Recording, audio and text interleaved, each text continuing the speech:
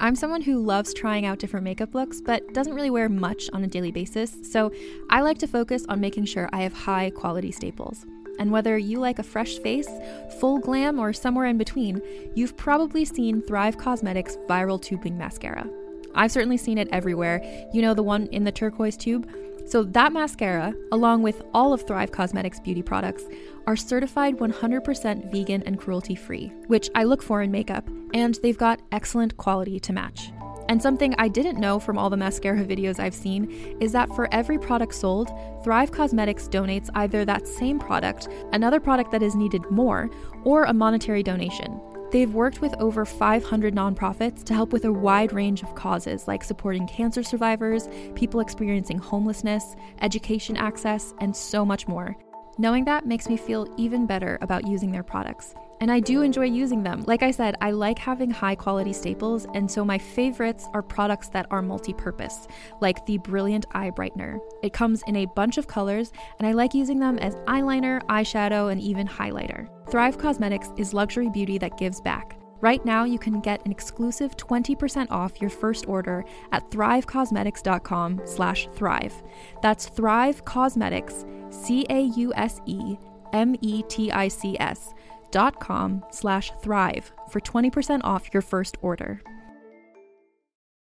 Hey, this is James Andrews, and I am always tuning in to Rebel Radio. It's where the smart minds come together.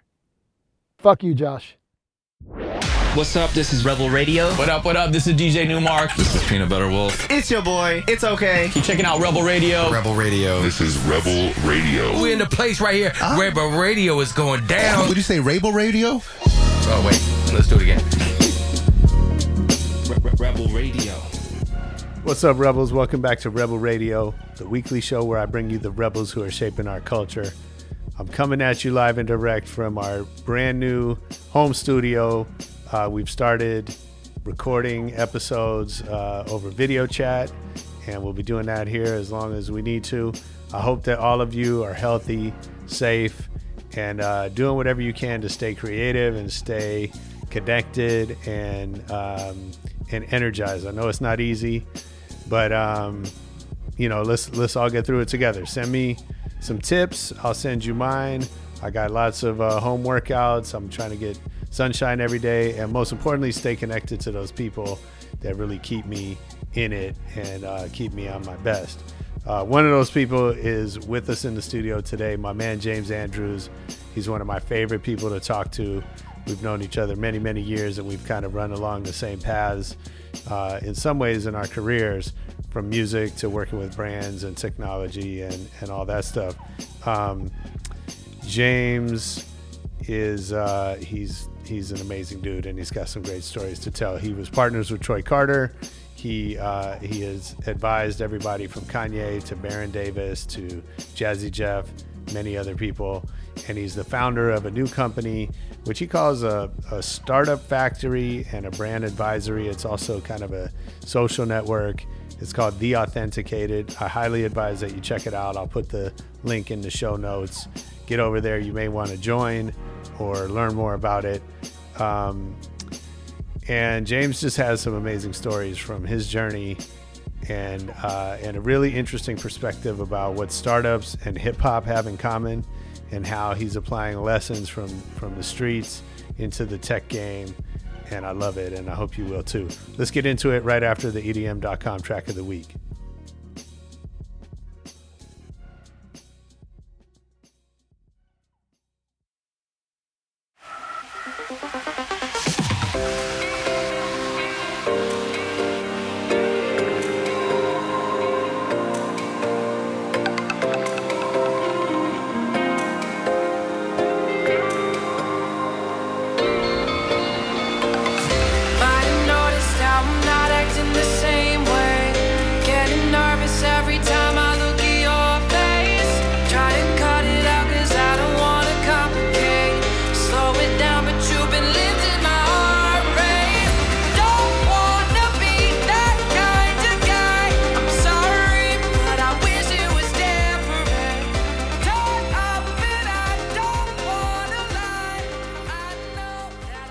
That was M11 with More Than Friends, the EDM.com track of the week. If you like that one, get over to EDM.com and check out more new music. And right now, let's get into the interview with James Andrews. We can do a masterclass on how to build hype without believing hype. Yes, build hype. Because that's what I think, we're both in that business, right? Yeah. Which is the sort of paradox, I guess. Is this idea of like when you've worked behind the scenes of hype and fame, how to do it without trying to become it. And that's really difficult to be the toy, like to be the fame maker, the idol maker, and not become an idol, and like being, I've always loved being behind the scenes and on a need to know basis. My philosophy is more Clarence Avant than it is, big grand impresario, here. And so, but you stepped out of the shadows in certain ways. Yeah, I do. But I want to talk about, right? Because I think it's an interesting thing to navigate. Well, first of all, thank you. For doing this. I've been wanting to do this for a while. Yeah. No, I'm glad. I know we've talked about it over the years, and timing is everything. I've been wanting. This is sure. actually my first interview. Is that right? Yeah. Yeah.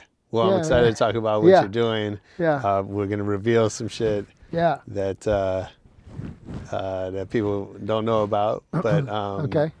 And I'm excited because we've known each other since pretty much college days, UCLA. Yeah. And have kind of watched each other grow up. Yeah. In this business and in multiple businesses. Yeah.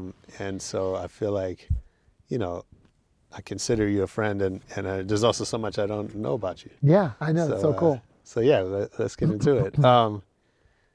So I know you're at UCLA, and then kind of found your way into music. Well, was that UCLA? Yes, that was a short-lived. Yeah, as it happens. Journey. Go back before that, because you're from the Bay, like I am. Yeah. What were you into as a kid? What was your first? What was the first record you ever bought? Earth, Wind and Fire, 45. Whatever the record is with the Emotions. I can't even think of the record. Firecracker. Yeah. Was another 45. And those are the first 45s I remember.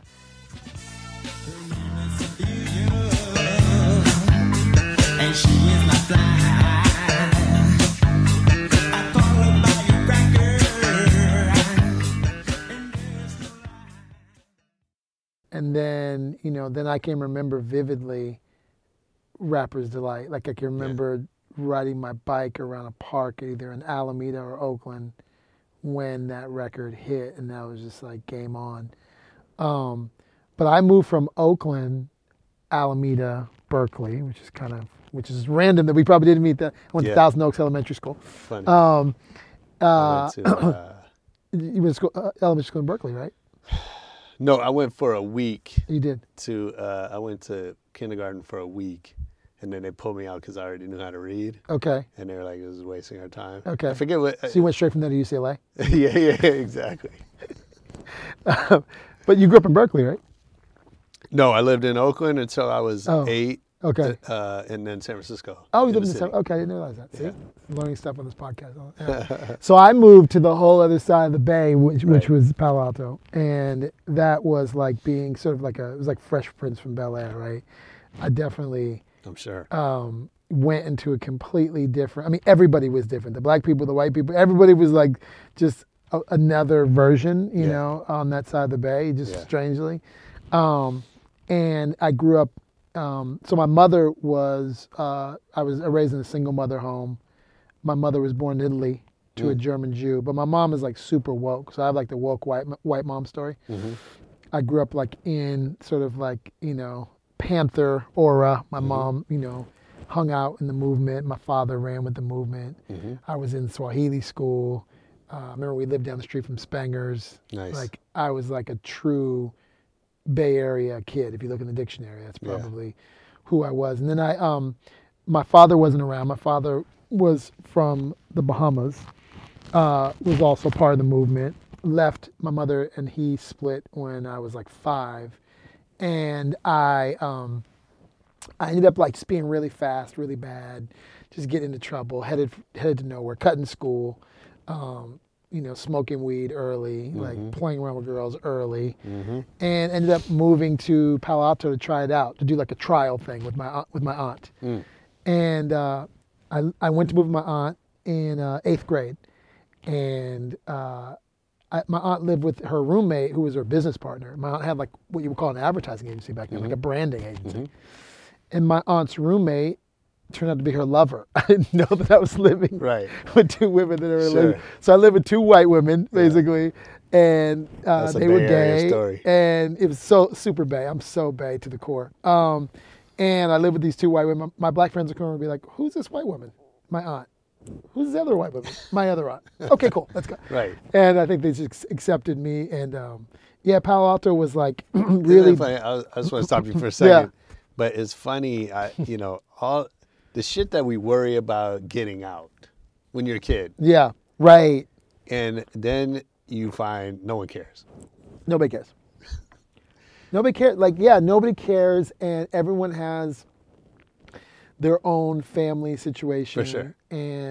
But at the core, you always think I remember I used to listen to Depeche Mode and like Thompson Twins and New Order, and I'd be like, "Oh man, I gotta hide these records from my black friends. They can't see that I'm listening to Billy Idol." Yeah. No one really cares. Just like so much time wasted. I mean, that's the thing about youth, right? And I know you have kids, and it's like the shit that we worried about. Yeah. That's inconsequential. Totally. Yeah. Yeah. I luckily I was a kid who didn't spend a lot of time caring about. I mean, I think the great thing about having a gay aunt who's basically like my second mother, and growing up mixed, which can go bad for some kids. For me, I had the white mom who was like, "We're white, you're black, go out and enjoy the world." I didn't have any mixed kid issues. Right. I didn't have any "Oh my gosh, I'm Jewish." My grandfather was a German Jew, escaped Nazi Germany, went to Italy. My mother was born in Italy to a German Jew.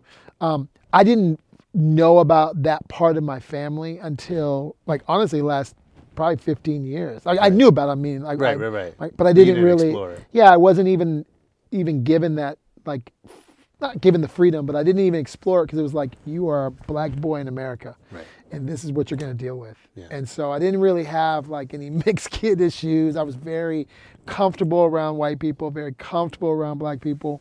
So I grew up in Palo Alto, man, and ended up, honestly, the first hip hop that I actually was exposed to was through KZSU, which was the Stanford station, and Kevy Kev Cool Breeze. Okay. Kevin Montague. Shout out to Kevy Kev.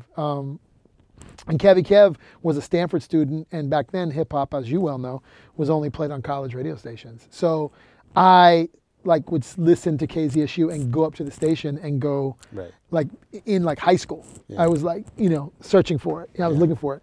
Yeah. And then I thought I was a B-boy. So I would go back to the East Bay because I thought I could break dance. So I'd bring my linoleum and I would battle the Filipinos on the pier. You know what I mean? So I thought I was a B-boy. I thought I was a dancer. I thought I could, But I'm every Bay Area kid. You know what I'm saying? I know all the cultures. I know the great thing about being from the Bay is the difference between Tongan and Samoan, and you get beat up. You know what I'm saying? Gung Hei Fat Choi means Happy New Year. That's right. I eat good lumpia. You know what I mean? I am proper Bay Area, and I feel in many ways, I always say as a T-shirt I'm going to put out, it's an unfair advantage to be a kid from the Bay Area in the 70s because we truly embraced every culture. I know all the things about all the cultures. And when New Yorkers are it's so diverse here in New York, I'm like, yeah, it is, but dude, these it's are my diverse, homies. But everybody hates each other. Everybody hates each other, exactly. And for us, we grew up we all loved each other. I literally know a good lumpia from not a good lumpia. I know pho, I know everything because I grew up exposed to all the cultures. So that really is, and I punch that point because that really drives me today. I really feel I am ethnically ambiguous, which is great, and I've embraced that, so I can go to Ethiopians, they think I'm Ethiopian. I go to Brazil, I speak, Tutubane. Right. I go to India, they think I'm from Goa. And that I attribute all of that to the Bay. That's some Bay shit. Bay shit is you're my people, you're mi gente. And That's just the way. That's the only way I knew how to move in the world. It powers everything I do today. Rebel Radio is brought to you by the Capital One Walmart Rewards Card. Earn 5% back at Walmart online. Games for the kids, headphones for dad, a laptop for mom, doesn't matter. You get 5% back at Walmart online. You also earn 2% at Walmart in-store, restaurants, and travel, and 1% everywhere else. When you want all that, you need the Capital One Walmart Rewards Card. What's in your wallet? Terms and conditions apply. Capital One NA. Yeah, that's so interesting because here we are, many years removed from that, and you've had, experiences and accomplishments along the way, and yet, and still, like, that early experience, continues to, I find with myself, right? Yeah. It still powers who I am. Yeah. And even though sometimes I don't feel like that kid anymore, but it's still there with you. You know what it is? I've now lived around other parts of the world, and I'm fresh back in LA 3 years. So I'm like tapping into that. Like I go back to the Bay and climb the tree in Alameda. I go to Berkeley now. Right. Like I wrote an entire business plan, literally in Berkeley, Oakland, Alameda, Palo Alto. Oh, cool. I just like did this whole kind of like thing. So I also been living on the East Coast for so long. Now that I'm fresh back here, I just approach it like, I had all these like, oh my gosh, I used to like go to this park. I wasn't going, and then I would come back here, and every once in a while I would go back to the Bay. But now that I live on the West Coast, and LA is also a part of my journey, I actually relive it, being here on Fairfax. I mean, being in this office, which is random, the guy who owns this office was my intern when he was in high school. So everything ends up becoming, shout out to Mike Karen, everything ends up being like this full circle moment, and I don't feel any older, but like I get to like reference all these kind of things. So yeah, it's really a pleasure to be here. It's like I said, it's a pleasure just to be sitting across from you, because I feel like you and I are just immortal. Like we're like not getting any older. For sure. And yet we've seen so much, and we're tapped into so many different cultures. Yeah. I want to talk about immortal, but but you said something, talking about discovering Rapper's Delight, and and I had that same exact experience, in third, fourth grade, whatever that was. And are you class 88? 89. 89, okay. Yeah, so I must have been in fourth grade. Yeah. But so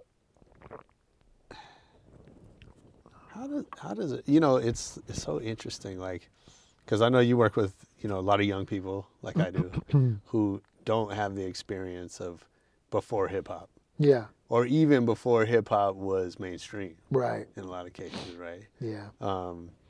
And I think it's hard sometimes to relate to just how different the world is. Yeah. And I don't know. Does that like? Do you catch yourself? Kind of seeing things, differently, or when you're talking to young people, like, I don't know. To me, it was like it's such a fundamentally different thing to have been somebody that was early into hip hop, that's now become this global cultural phenomenon that transcends music, transcends race, in a lot of ways. I don't know. I find that I catch myself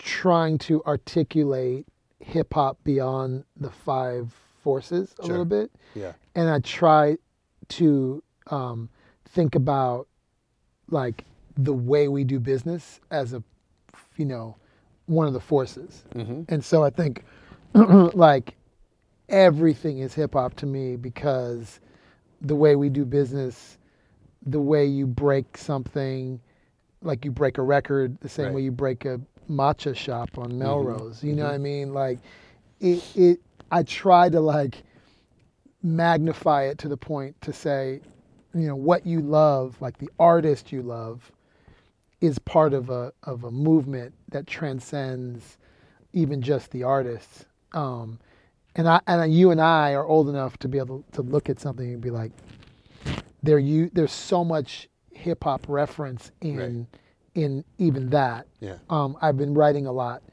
and I've been writing a lot lately about the fact that hip hop is like the original lean startup. Mm-hmm.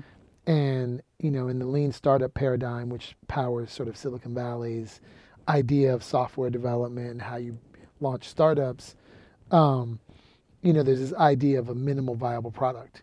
And there's this idea that you take this rough, software or rough version of an app, let's say, you put it out to the streets, and then you let the consumer and the audience kind of react to it. And that's basically what we did with mixtapes. Right. Like, that's essentially, like, there's a parallel, because you would put a mixtape out in the street, you would see how the street reacts, and then you would bring it in and put it on the album. Mm-hmm. So I've been able to, I think, lately, become my own kind of rapper and lyricist in many ways, and kind of like weaving in these analogies of hip hop, the business, and the art to like today's, reference points, of culture and business. And they are so connected, it's why Ben Horowitz references them in so many of his work and so many of his books. And that's why, he's going back to his own library of pulling on that, because the guys that we worked with were the greatest entrepreneurs that some of them I've ever seen. The guys we worked with were some of the greatest scientists and engineers we've ever seen. Mm-hmm. But when you come from the South Bronx and you take apart a turntable and you put it back together again, if you were in Atlanta and you went to Georgia Tech, they'd call you an engineer. But in the 70s, they just call you, whatever, jam master, whoever. Mm-hmm. Mm-hmm. And so I try to I've been trying to zoom out a lot lately and go, the red and green wires in the Bronx and like the ability to wire up the jams in the park are the innovators. Those are the early versions of engineers. And to be honest with you, I've been in technology so long that people don't really remember the dudes who had the laptops and had the computers were my friends who were DJ Jazzy Jeff, who were D-Nice. Right. People forget that computers and offices and all of that tech stuff, really the first people who I was gadgeting and nerding out about gadgets with were music producers. Mm-hmm. And so I tend to be, this guy in the room going, oh, listen to the young people. But I feel like we have a debt of making sure that we don't lose this thread that you are in these positions, Kobe is in this position, he's been propelled by a generation of us that, come from this art form, and I love that, I also come from a generation where we were at Gavin with these guys named Andre and, and Outkast, right? Mm-hmm. So it wasn't we were all kind of pushing the culture forward. Right. And people weren't flying on G5s back then. Yeah. And so it was very you were mano a mano with the artisans. And you used to go on, everybody's on the same planes. We're on the same plane, we all fly the same plane, we're same hotels. Yeah. And so now it's become this global thing, just try to remind folks that we're watching, this incredible innovation that affects so many things, and kids can't just get focused on the rapper of the moment, mm-hmm. but what has the art form done? What is the art form as in totality? What has it done in sports, business, fashion, language, And then the sidebar too is that if not for the Bay Area, none of this would exist. Because the other part of this is that we, and I say that joking, not joking, that what I love about hip hop is it's the most inclusive of the genres. Right. And that inclusivity, yes, it starts with the Jamaicans and the Dominicans and, the folks coming and building the mm-hmm. early versions of hip hop.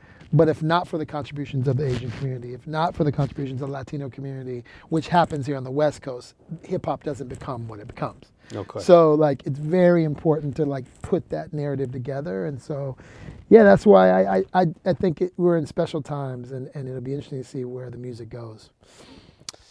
So, you start talking about Jeff and some of the people that you've worked with along the years, I know there's been a lot of them. So who taught you important things early on? Well, so when I got to UCLA, I got to UCLA by way of my best friend's mother is Dionne Warwick. And so I basically used to go from Westwood to Beverly Hills. And Dionne Warwick was like my second mother. Oh, wow. If you see me walking down the street and I start to cry each time we meet, walk on by. And so I got put up on a lot of game at that house. I'm sure. Because that It's house... funny, I only know her from, I mean, I know her now, but Yeah. I only knew her from Solid Gold. Like Solid Gold, Psychic Yeah. Network, people always have the reference points. But what I know, I just knew her as mom. I knew her as Yeah. David's mom. Yeah. And my friend David Elliott was and is just a super talented guy. And their house was like my little, like, I would leave, Hedrick and go to Beverly Hills. And I met gangsters. I met Clarence Avant, who was my friend's real godfather. He lived next door to the Menendez brothers. I remember that. Oh, wow. I met so many people, but she was an early mentor. Whitney Houston, I spent a lot of time because that's obviously her niece, Yeah. But I really, Dionne was definitely like a very inspired. I mean, I'm from the Bay. Like, I'm like, how do I, Sammy Davis Jr., Patti LaBelle, all these people are at their house. I'm like, Right. this was like unheard of. Yeah. So that was one. And then Clarence Avant, I think even back then, I was like nothing to him then, but like just, hearing the stories and so, you see The Black Godfather on Netflix, like I knew all those stories already. Yeah. And then, worked with Happy Walters, at Immortal. People have a lot of things to say about Happy, but that guy my wife will always say, that's the best boss you ever had. In that Happy was Happy was a motherfucker, but Happy really ran a corporate culture that was really unique, and we did spin class in our office. Oh, wow. Like we went to. I think I remember that. We went to Hawaii. Like we were like, we went somewhere, somewhere far. Yeah. But he really cared about the employees, and he was generous. I would Happy. I'm not going to give you super, but I would give generous to the people, and he was from the Midwest, so he had very differing like kind of point of view, and he shared his point of view, and it wasn't my point of view sometimes. But it was great to be able to talk through it. Now living on the other side of the country, I actually appreciate other points of view. Sure. I think in California we get so caught up with like, this sort of liberal West Coast point of view. I live in the South now. Yeah. So I actually want to sit at the table with people that don't necessarily grow up with the same point of view. So that was Happy. Happy was an interesting one. And I think were you it's sometimes it's easy to look back and say, wow, I really learned a lot from that experience. Yeah. And whatever. Sometimes when you're in it, especially when you're young, you focus on the motherfucker part of that, right? Yeah. Like, have you always been good at learning in the moment from these things, or is that, or does that happen in hindsight? I think I got better at it. My third sort of Mount Rushmore of icons and mentors was a man named LeBaron Taylor. LeBaron Taylor was the first ever black music head of black music at Columbia Records. Okay. LeBaron died. Probably, I don't know. He's my mentor, and then I would say like 5 years later he was dead. And when I started losing my mentors, I think that's when I started going, what was that about? You know what I mean? Like, what was that short window of time? How did I get so lucky? And what did I take away? So as I started going to funerals, I think I started to reflect on and started to live more in the moment of me sitting across from an OG. Yeah. George Jackson was another mentor of mine. George was a filmmaker, did Crush Groove, Jason's Lyric, Thin Line, Too Love and Hate. He was one of the founders of a .com that I worked at. Same thing. He died of a heart attack and a stroke while we were building our company. He died in the back seat of a New York City taxi cab. Yeah. So I think like having death makes me really appreciate the moments I have with the people who, you know, are just super profound. And I think I can see the asshole, but I can also respect and appreciate like the time I'm spending with anybody, whether they're a mentor or you know, Kobe Bryant. Yeah, I mean, that's so interesting. And I want to talk about that because, you know, I saw your post this morning that you think of Kobe as the JFK for our generation. I rephrased it actually. Oh, you did? I think of the way that the effect that JFK had on that generation.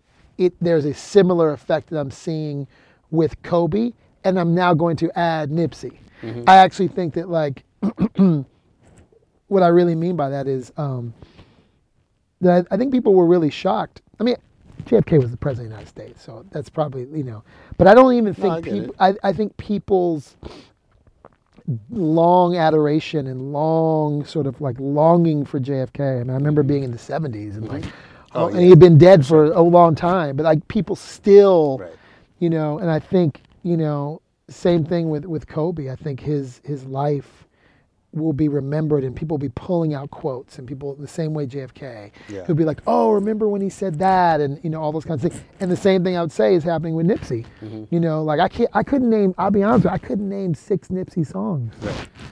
But like he left us such a code, you know, such, you know, and I think that's when young people dying young, they have all these folders of things. Mm-hmm. Mm-hmm. And I think about that a lot, even in my own life. Like I use Moleskine, so I write a lot of my ideas in Moleskines, and each one has its own thing. And I tell my kids all the time, if something happens to me, all the Moleskines are right there, all the ideas, because I'm a futurist, so I think in the future. Yeah. So a lot of my ideas are sitting in those Moleskines, and that's what we have with, you know, albums. That's what we have with, you know, the YouTube interviews with Kobe, and and so, yeah, I think that, you know, that's really what I meant about the JFK reference. No, I get it. And I think it's interesting. Well, a couple things. You know, one, I'm just finishing the Miles Davis autobiography. Oh, wow. Which is great. But I mentioned it to a friend of mine who's a musician and who started in jazz. And he was like, that guy, he was like, you know, dismissive. He was like, Miles is a great musician, but everything I've heard was that he was an asshole. Like, why would I want to read his autobiography?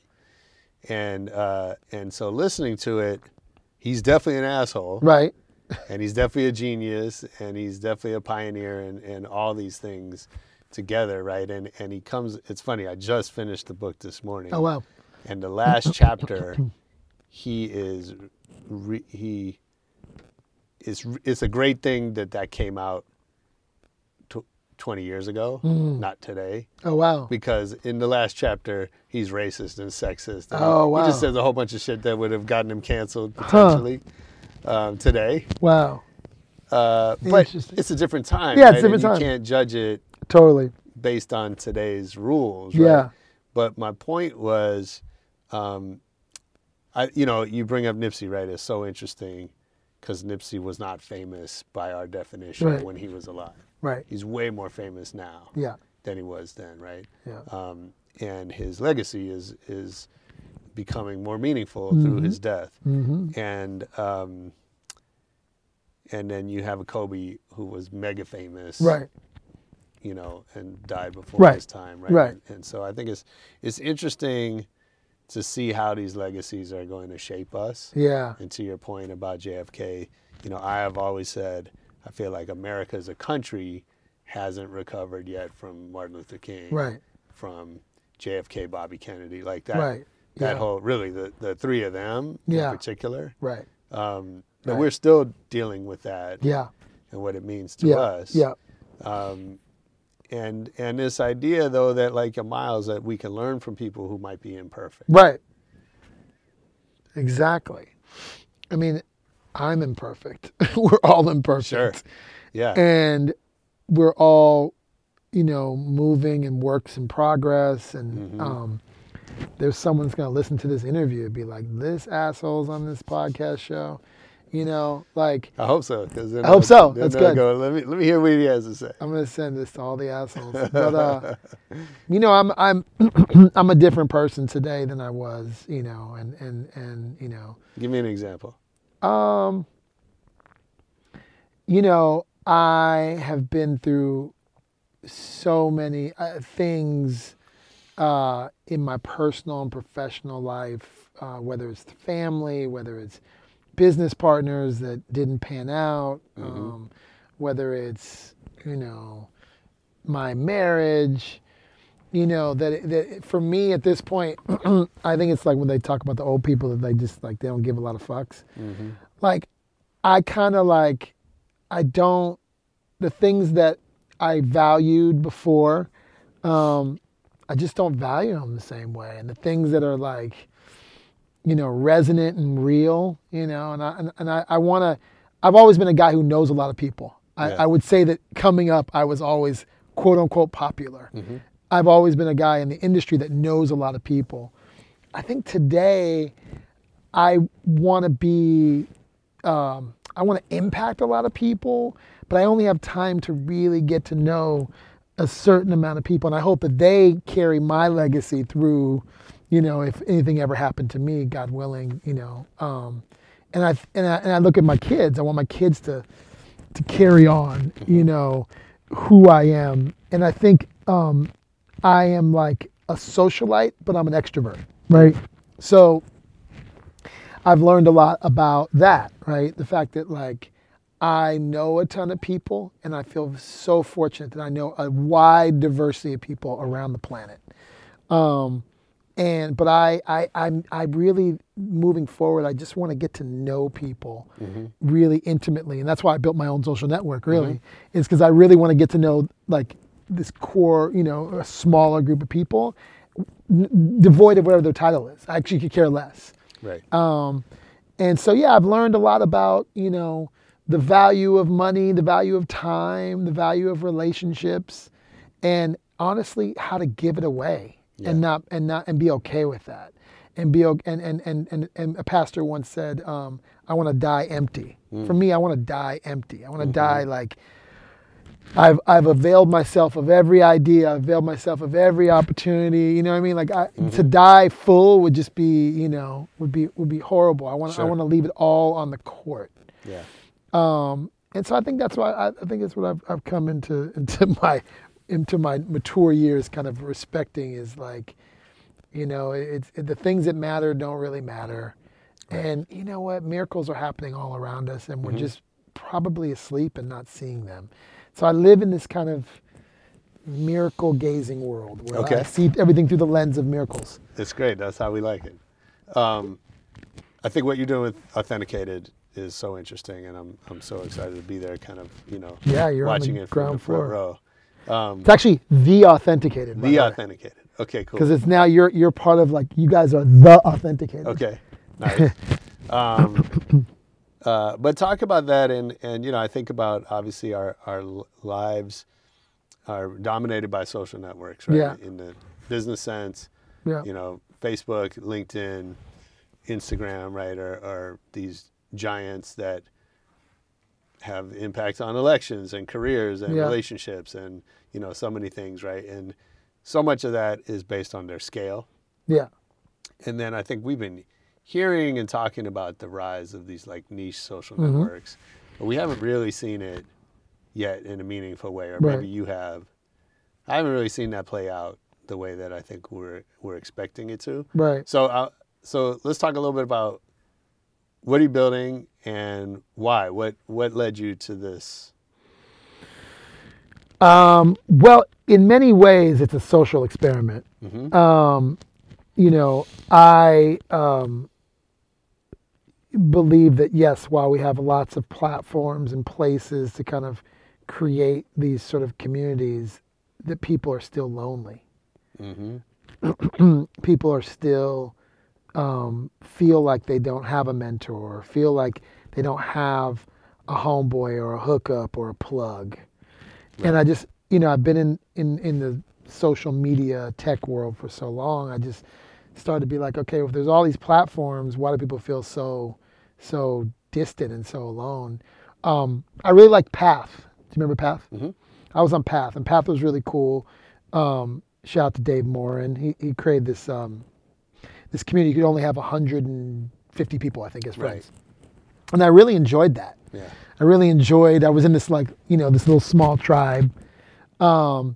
And I really enjoyed being in this like small nucleus and how deep we could go because we felt like, I was in this small Path group. Mm-hmm. And then, some other things happened. I went to Israel. I started spending a lot of time in Israel. And I helped a big billionaire philanthropist build these trips to Israel. Mm. And when we were designing the trips and what would happen post the trip, when you go to Israel, have you been to Israel? No. Okay, so when you go to Israel, the land itself speaks to you, and the people speak to you, and the antiquity, and the Tower of David, and the Sea of Galilee, and all these amazing things. And so you have this experience with someone, and you come back, and you're like, it's so mega, I can't even put it in words, but you're like, I gotta stay connected to you because we just went through this experience. Sure. So you end up going in a WhatsApp group. Right. And then you start going, I'm going to go to Shabbat dinner because I want to spend more time with this person that just experienced this thing with me. So I started, after the trip, we started doing these smaller cluster WhatsApp groups. There were 40 people on these trips. Right. And I just started to see the power of community at a tribal level, the power of a tribe. When you're in Israel and you go to kibbutz and you see how people live in tribe, even the term tribe is special. Yeah. And so I just began to reimagine what would that look like and feel like in my own community if I could sort of build this tribe. Even in the Christian church, there's a paradigm called the purpose-driven life, which is what Rick Warren created. Right. And there's purpose-driven church, and then there's these things called small groups. So you go to church on Sunday, and then you go into a motorcycle Christian group or fans of the Raiders, or there's this idea of these are my homies. I'm down with this tribe. And that's really what hip hop was, right? When you were I'm down with hieroglyphics, or I'm down with these gangs, you know what I mean? Yeah. And I just got to really feeling like we were losing that. And so what I really wanted to create was a social experiment around tribes that could go super deep in the online space and that could also convene in the offline space. Mm-hmm. I also found in the offline space there were tons of gatherings. There's summits and gatherings and these and that and that. There's so many of these things, right? Again, so many people feeling like, I'm at the place, I'm hearing the great panel, but I feel so alone. Right. I went to TED, I went to all these things over the last 5 years. And I feel like a lot of people don't think about the and then what. Mm-hmm. So I went to a thing, and then what am I supposed to do with that feeling? And we kind of solved that a little bit when we went to Israel. Mm-hmm. We're like, okay, the and then what is a Shabbat dinner? The and then what is you go into a WhatsApp group? And so as I started to design this for clients, I started to think about it in my own community. And so I started with the sticky part, which is the harder part. How do you actually keep people connected online? Sure. The event producing and the experience part, for me, because I've been doing it so long, because I come from entertainment, I can do that really easy. Right. The harder part is how do I get people to just love each other on a daily basis and come back and use whatever platform. I started off on WhatsApp and Slack, as you know, you were part of that. And then I've recently moved to my own app. But all of that is to sort of prove out a model of sticky, and then we'll start creating experiences. And by the time we do experiences, it's going to be like a love fest because you've already been in this communication with this person. Then when you go back after the experience, you're going to go back on the platform. You're going to be super into it. Sure. And so, we're planning a series of experiences called Authenticated 36, A36. We're doing 36 hours in cities because I believe that's about as much attention span as people have. I believe I can pack in enough of information in 36 hours where you're like, whoa, that's amazing. And it's just a quick little drug hit. Yeah. And it also gives you an opportunity to learn about a city you think you know. You don't know the Miami that I know. You don't know the Detroit I know. You don't know these cities I know. And I'm going to take you into the Oakland you never knew. And, I'm going to take you into these places that you think you know. And that shared experience is going to create a bond between people. And honestly, to the end, I think I want to build better businesses with people. I think I want to invest in things with people, and I think I want people to convene with each other and see that we can offer value. My business is in my day job.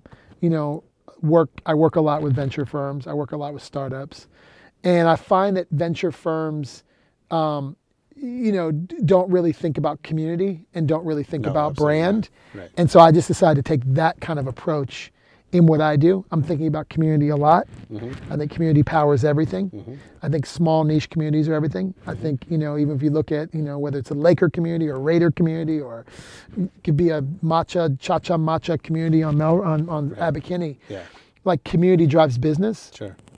And communities are the lifeblood of so many areas. And so I'm a bit of a social scientist and an entrepreneur, kind of in a little bit of an experiment. I mean, that's so interesting, and I think the part, obviously community is a buzzword, or has been, right? And but I think they get it wrong. Yeah. And I think it's back to what you're talking about, which is, it's back to hip hop, which is it misses the fandom. Yeah.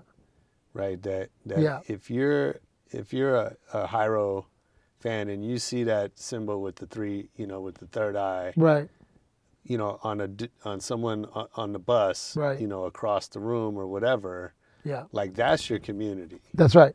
And but there's a set of values that those three stand for. There's also as a symbol of that's my tribe, that's my people. And that's what's missing from, I hate to be the old guy in the room, but there is that part of hip hop that when I am in the room and those questions come up, like you talked about, do you ever find yourself in the room? You're missing that wink, that just little look, because we had to search for the records, we had to search for the gear, we had to search for the thing. There was so much in the discovery that when you discovered it, it could just be one little thing, be like, yo, that dude, he got that wooty wooty woo, and the symbols, I feel like, I'm not saying they're not there, but they're just, it's a Virgil Abloh moment where it's gone. It goes fast really quickly, and you just know, if you had the Too Short tape, you know what I'm saying? You were amongst the elite. For sure. I had the Cookie Puss, Beastie Boys, from a kid who went to SI, right? Who was like, yo, there's these white rappers called Beastie Boys, and he played me Cookie Puss first. These people don't even know what we're talking about, Josh, by the way. Cookie Puss we'll play him a snippet. Was the Beastie Boys. I was like, what the hell is this? Yo, B. May I help you? Yes, what's your name? Hello? Hello, man, you got Cookie Puss's number? Here's my supervisor, he'll help you. So yeah, I just think that part of it is, and to your point, how do we bring that back? How do we bring it starts in small tribes. Yeah. I think it has to, and I think, it's funny, the exclusivity is so important. Yeah. Right, and that's something that we're losing in society, and I don't, I don't want to gripe too much. I know. It just is what it is, right? It is what it is. But I think, if we're building businesses or building communities, we have to think about how to preserve some of that, right? Totally. And so, because what we're talking about is when we were the only kids maybe in our high school or whatever, that were into hip hop or into Depeche Mode or whatever it is, right? There was people didn't know, they didn't have access to that information. No. They didn't have, they didn't know where to find it. I have a lifelong beef with Urban Outfitters, right? Okay. Because I'm of the era and the mindset where I don't want people to be able to go find the cool shit. Right. Right. You know what I mean? Right. I appreciated those days when the hip hop shop was the place you had. It was right down here. Hex had the hip hop shop, off of Genesee or whatever street it was, right off Melrose. Right. And from UCLA, the kids didn't know that store existed. Exactly. Didn't know how to get there. Wouldn't have felt comfortable walking in. Right. Even if they were, interested. Yeah. And I think that created value. Mm-hmm.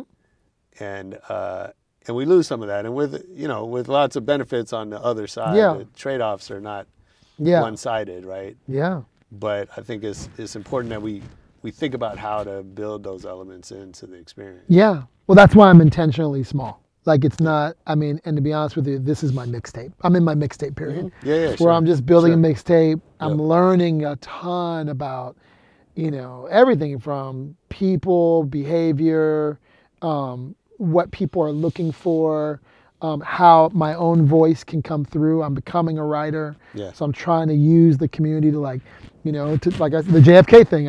I threw it out this morning and I wanted, before I put it out to in a blog post, I'm kind of sampling it in my crew. What are your thoughts? Sure. I have very smart people in there, and I may not even agree with what your response is, but I just like to see what kind of emotion does this do for you? And and I think that I'm spending more and more time with entrepreneurs, companies, brands, businesses that skip this step. They skip the step of discovery. Yeah. They skip the step of how do you make this something that people would want to discover? I'm getting inbound people wanting to join Authenticated now, and I'm like, so that's a data point. I'm like, okay, the word's starting to spread. I haven't done anything yet. Right. And it's, it's like the early days of breaking a record. Okay, keep this, preserve this. I want you guys to always, in my community to know that I'm vetting and there's preservation in that. I could easily open this up and go, it's just for me, I want to preserve something. And I just met with an entrepreneur yesterday. She does amazing experiences that are, an event experience, right? But she's taken this Hasidic background that she grew up in and revamped kind of a Shabbat kind of thing and does these beautiful experiences, and she's doing them for other brands, and I'm like, you gotta because what you do is so special. Yeah. People can feel it in the room, and it's you don't want to give that away to everybody, and that's how I feel. It's some things are just meant to be preserved, and I want to always kind of protect that, and so I'm I study from the best. I'm a student like everybody else, and that's the other thing is just being a student. I dropped out of my last year of UCLA, and I treat life like academia. So everything is study for me. Everything is I'm always reading, always learning, and always one of my other hallmark heroes in our roadmap is Jane Fonda, and I actually worked with her. She was my first client. Oh, wow. When I built my social media agency. Yeah. And I launched JaneFonda.com after meeting Jane for breakfast within 12 days. And at 72, I was teaching Jane Fonda how to use WordPress, how to use Twitter. 2008, this was. And it was just amazing because I ended up going to her ranch in New Mexico. And I was walking around and she was just I'm always a student. I'm always learning. I'm you're 72 and you're I'm teaching you how to sit in the back with Liza Minnelli and take a photo and upload it to WordPress. Amazing. And I'm the OGs teach me so much, and so I'm always learning. What so let's go back. Yeah. Because I knew you from Columbia, and then all of a sudden I saw you popping up on CNN as the social media expert. Yeah, right. And I know you had moved to Atlanta, and so yeah. But talk about that. Talk about kind of, because that's an example where I think of you as kind of coming out from behind the scenes, right, being the guy on TV, right. Which from the outside seemed like a smart move. Obviously, it was at a time when social media was just starting to be on people's consciousness. Yeah. And there you were as the guy that knew something that everybody else didn't. Yeah. How do you make those decisions, and what's the downside to kind of being out front? Look, I believe that I've been extremely fortunate to have a series of career pivots and life pivots, and making myself comfortable being uncomfortable. And I left the record business in '98 to go into the .com world. I went to the .com world amidst everybody going, "What are you doing? Why would you be doing this?" Sure. lived through that. We raised a lot of money, we lost a lot of money. And then when I moved to Atlanta, I didn't want to be the music industry guy, and I just wanted to learn more about like traditional marketing and advertising. And so I started working at agencies, and I literally scrubbed my resume of all my music shit. Wow. Because no one really understood that we managed P&L and we bought media. Sure, we did all the things. Yeah, it doesn't feel like a real business. Yeah, it doesn't feel like a real business to people who don't know. They just want to know about Destiny's Child and the Fugees, and I was like, but I really did real marketing. And I thought that the advertising industry had some like mojo on like, clearly they've been around for years and they've been able to build these relationships with big brands and position themselves as marketers. But I always thought I was just as good as anybody in agencies. Like I was like, I'm just as smart as that person. Like why, because they work at an agency, are they seen as like a marketer? And I'm like, I'm a marketer. Right. And so I kind of put myself through marketing school. And I basically went and worked at agencies. And one of the benefits of moving to Atlanta was CNN's headquartered there. And I just kind of like, had worked at an agency, a digital shop in London, and, learned a lot about, I worked in the Coca-Cola building, so I sat in the Coke building. And I saw this social media thing starting to take off, and I had become friends with Don Lemon, and I was like hustling him like a PD or an MD at a radio station. I was like, dude, you should put me on the air and let me like talk about social media, and I'll teach you Foursquare and Twitter and all these tools. And so I would like grab breakfast and lunch with Don Lemon. Wow. And I taught him how to use the tools. Oh, that's cool. And he put me on the air for like 4 minutes, and I would talk for like a minute of it. He would talk for 3. And I, just got really good at like, like talking in staccato, doing interviews, and just diving in and talking about the context of a big global story and where digital transformation was intersecting with that. And just so happened that I lived in Atlanta, and they would call me often, and just kept doing it. And and I kind of got to a point also, and that's kind of where I am today. I was like, I don't want to be the social media guy. It was like yet another pivot, but I was like, people know me by being the social media dude, and I just didn't want to be the social media dude anymore.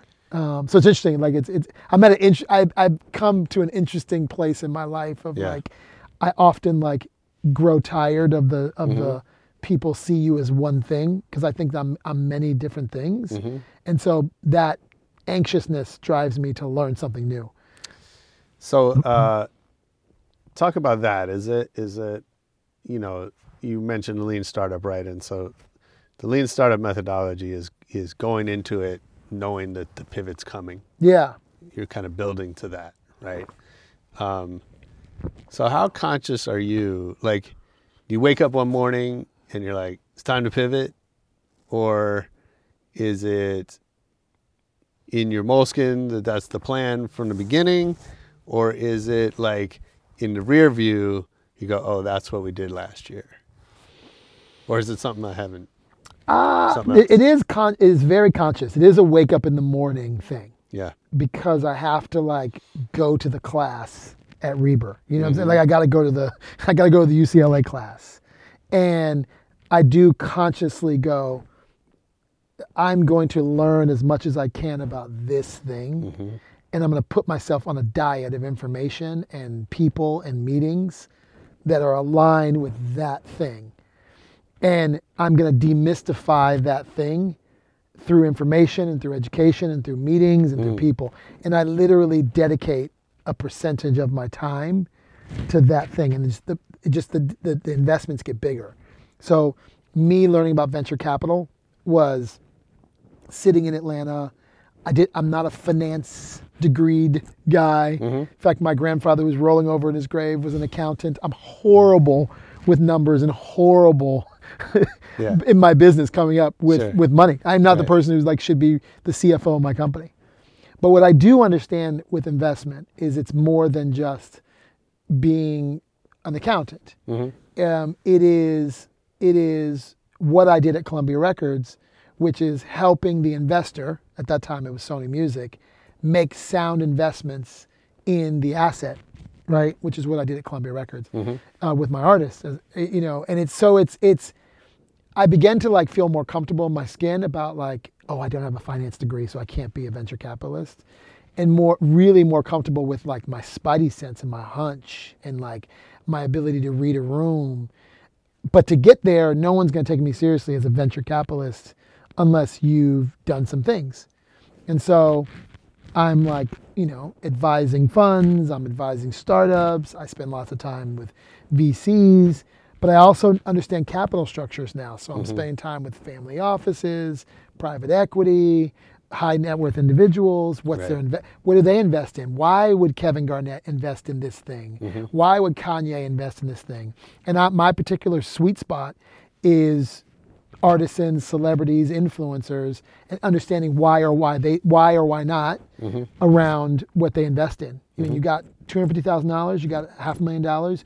Do you buy a watch or do you put money into Ring? Right. Hello Nas, right? Like, why did you do that? Who told you that? And how'd you get in that deal? Like, what room? Because I know it's really hard to get into deals. Sure. So how did you get in the room to get in the deal? So I've been like on probably my most recent pursuit has been around understanding capital structures, understanding venture capital, understanding startups. And yes, I woke up probably, 6 years ago, I guess, probably, and said, I really want to because I started getting exposed to more people. I was there when this guy Travis had an idea for a company called Uber. I was there, I saw these founders in these communities I was in, and I was like, man, like, how does that happen, And, I grew up in Silicon Valley, and a lot of my friends from high school, had done well for themselves in the .com world. Yeah. And I missed that whole boat because I didn't stay in the Bay. I went in the music business, And so yeah, I've just been on this. I also, when someone tells me I can't do something, and then no one outright said that, right. But there was that posture of like, sure. This is venture. This is for us. Right. You go and bring me rappers and ball players. Right. That's your role. I'm like, okay. What do you know and what's the mystery behind it? Right. And that's kind of the pursuit I'm on now. But yeah, I mean, every pivot I've made has come with this sort of academic, like, I'm going to figure this out. And that's kind of that's the way I treat life. I love it. Yeah. If you're enjoying this one, let's go back in the Rebel Radio archives. Check out my interview with AJ Burtonshaw. AJ is the founder of Serato, which, if you're not a DJ, Serato is the software that really revolutionized DJing and made it possible for DJs to move across the world without carrying records. And he's got some great stories about really what DJ culture has meant to him and what he's meant to it. So you can check that one out as well.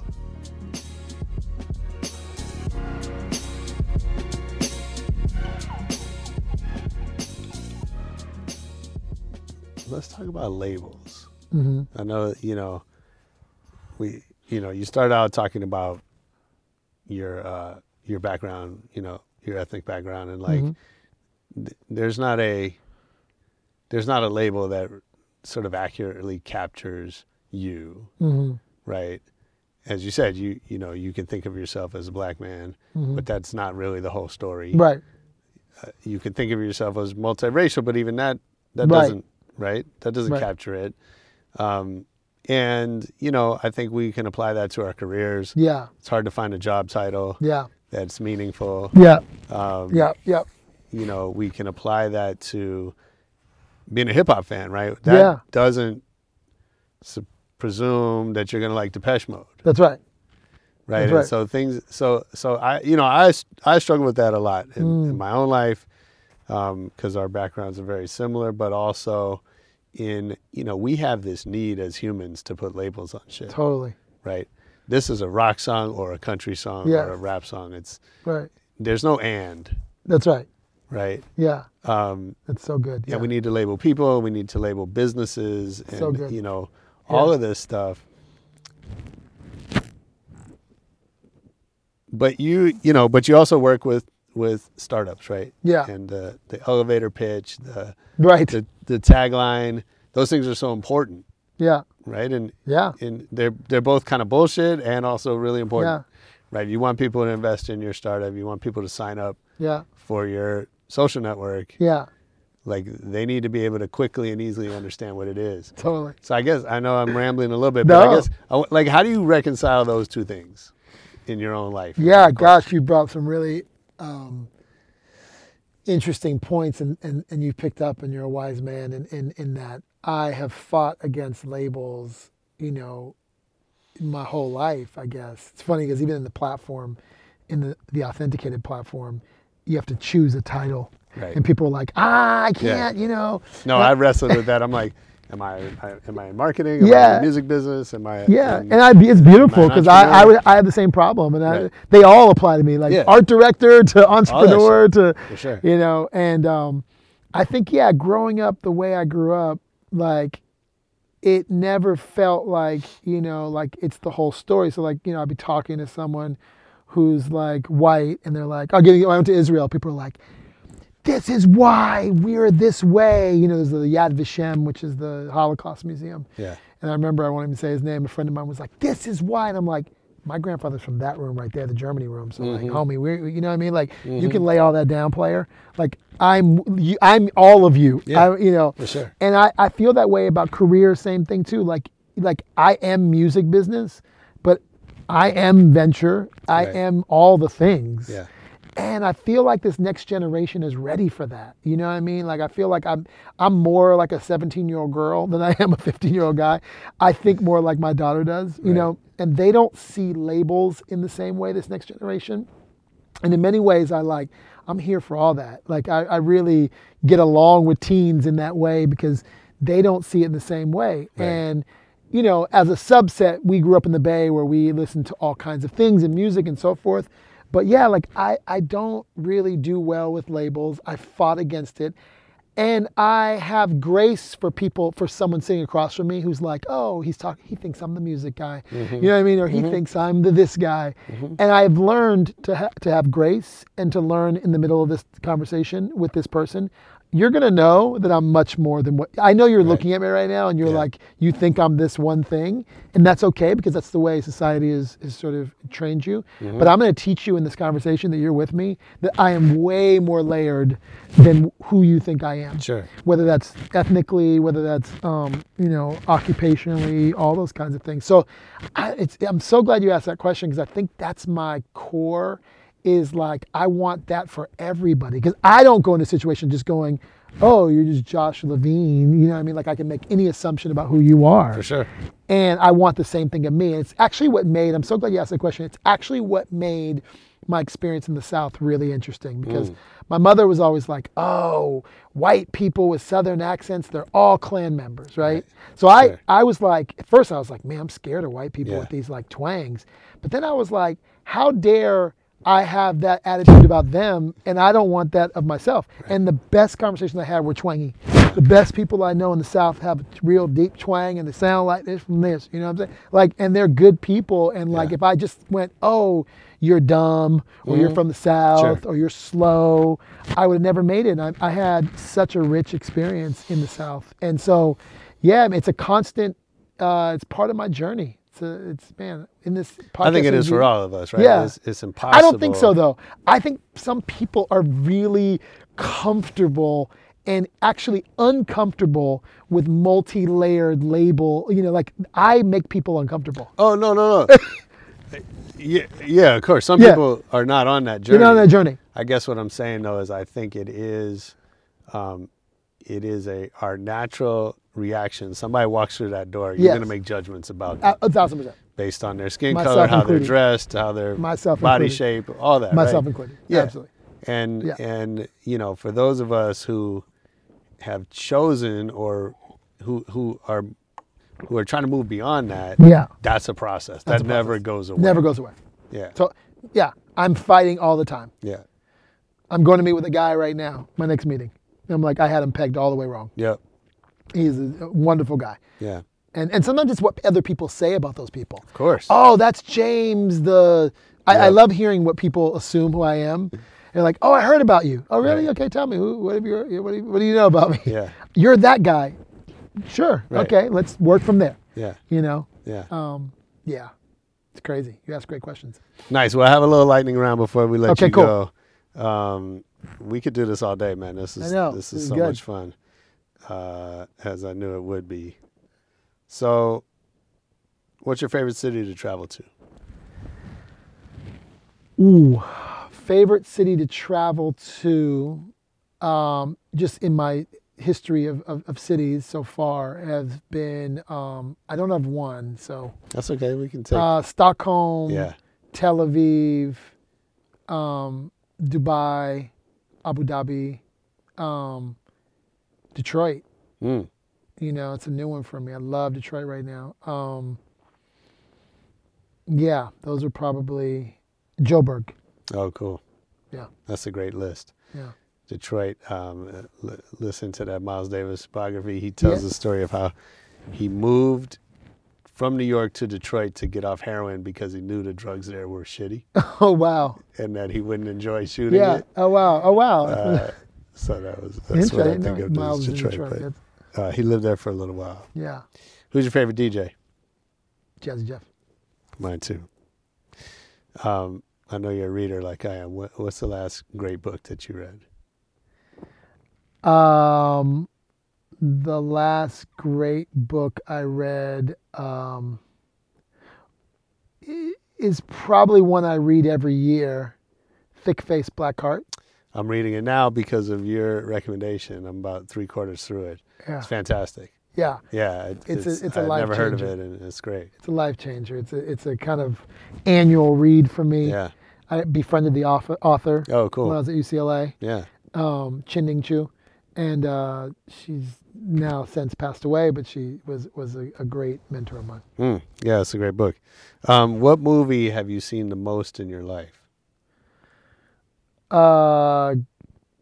Probably like Godfather. Probably, Godfather or Great. 5 Heartbeats. That's time well spent. Oh, yeah. Shit. That's funny. If you could wake up tomorrow having gained any one quality or ability, what would it be? Gained a new one or a quality? A new one.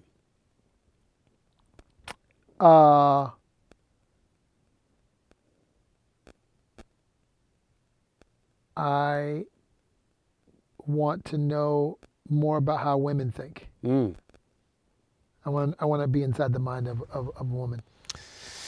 Yeah, that's big. And back to what we're saying, right? Of putting yourself into somebody else's situation. Totally. It Yeah. would make me the most empathetic human on the planet if I could understand it, like how a woman thinks.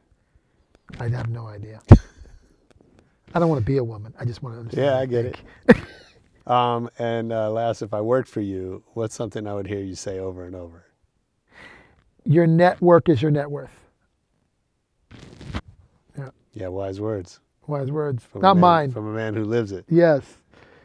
Not mine. But yes, no, this is why we do what we do. You know. That's dope, man. I really appreciate all the wisdom, all the stories.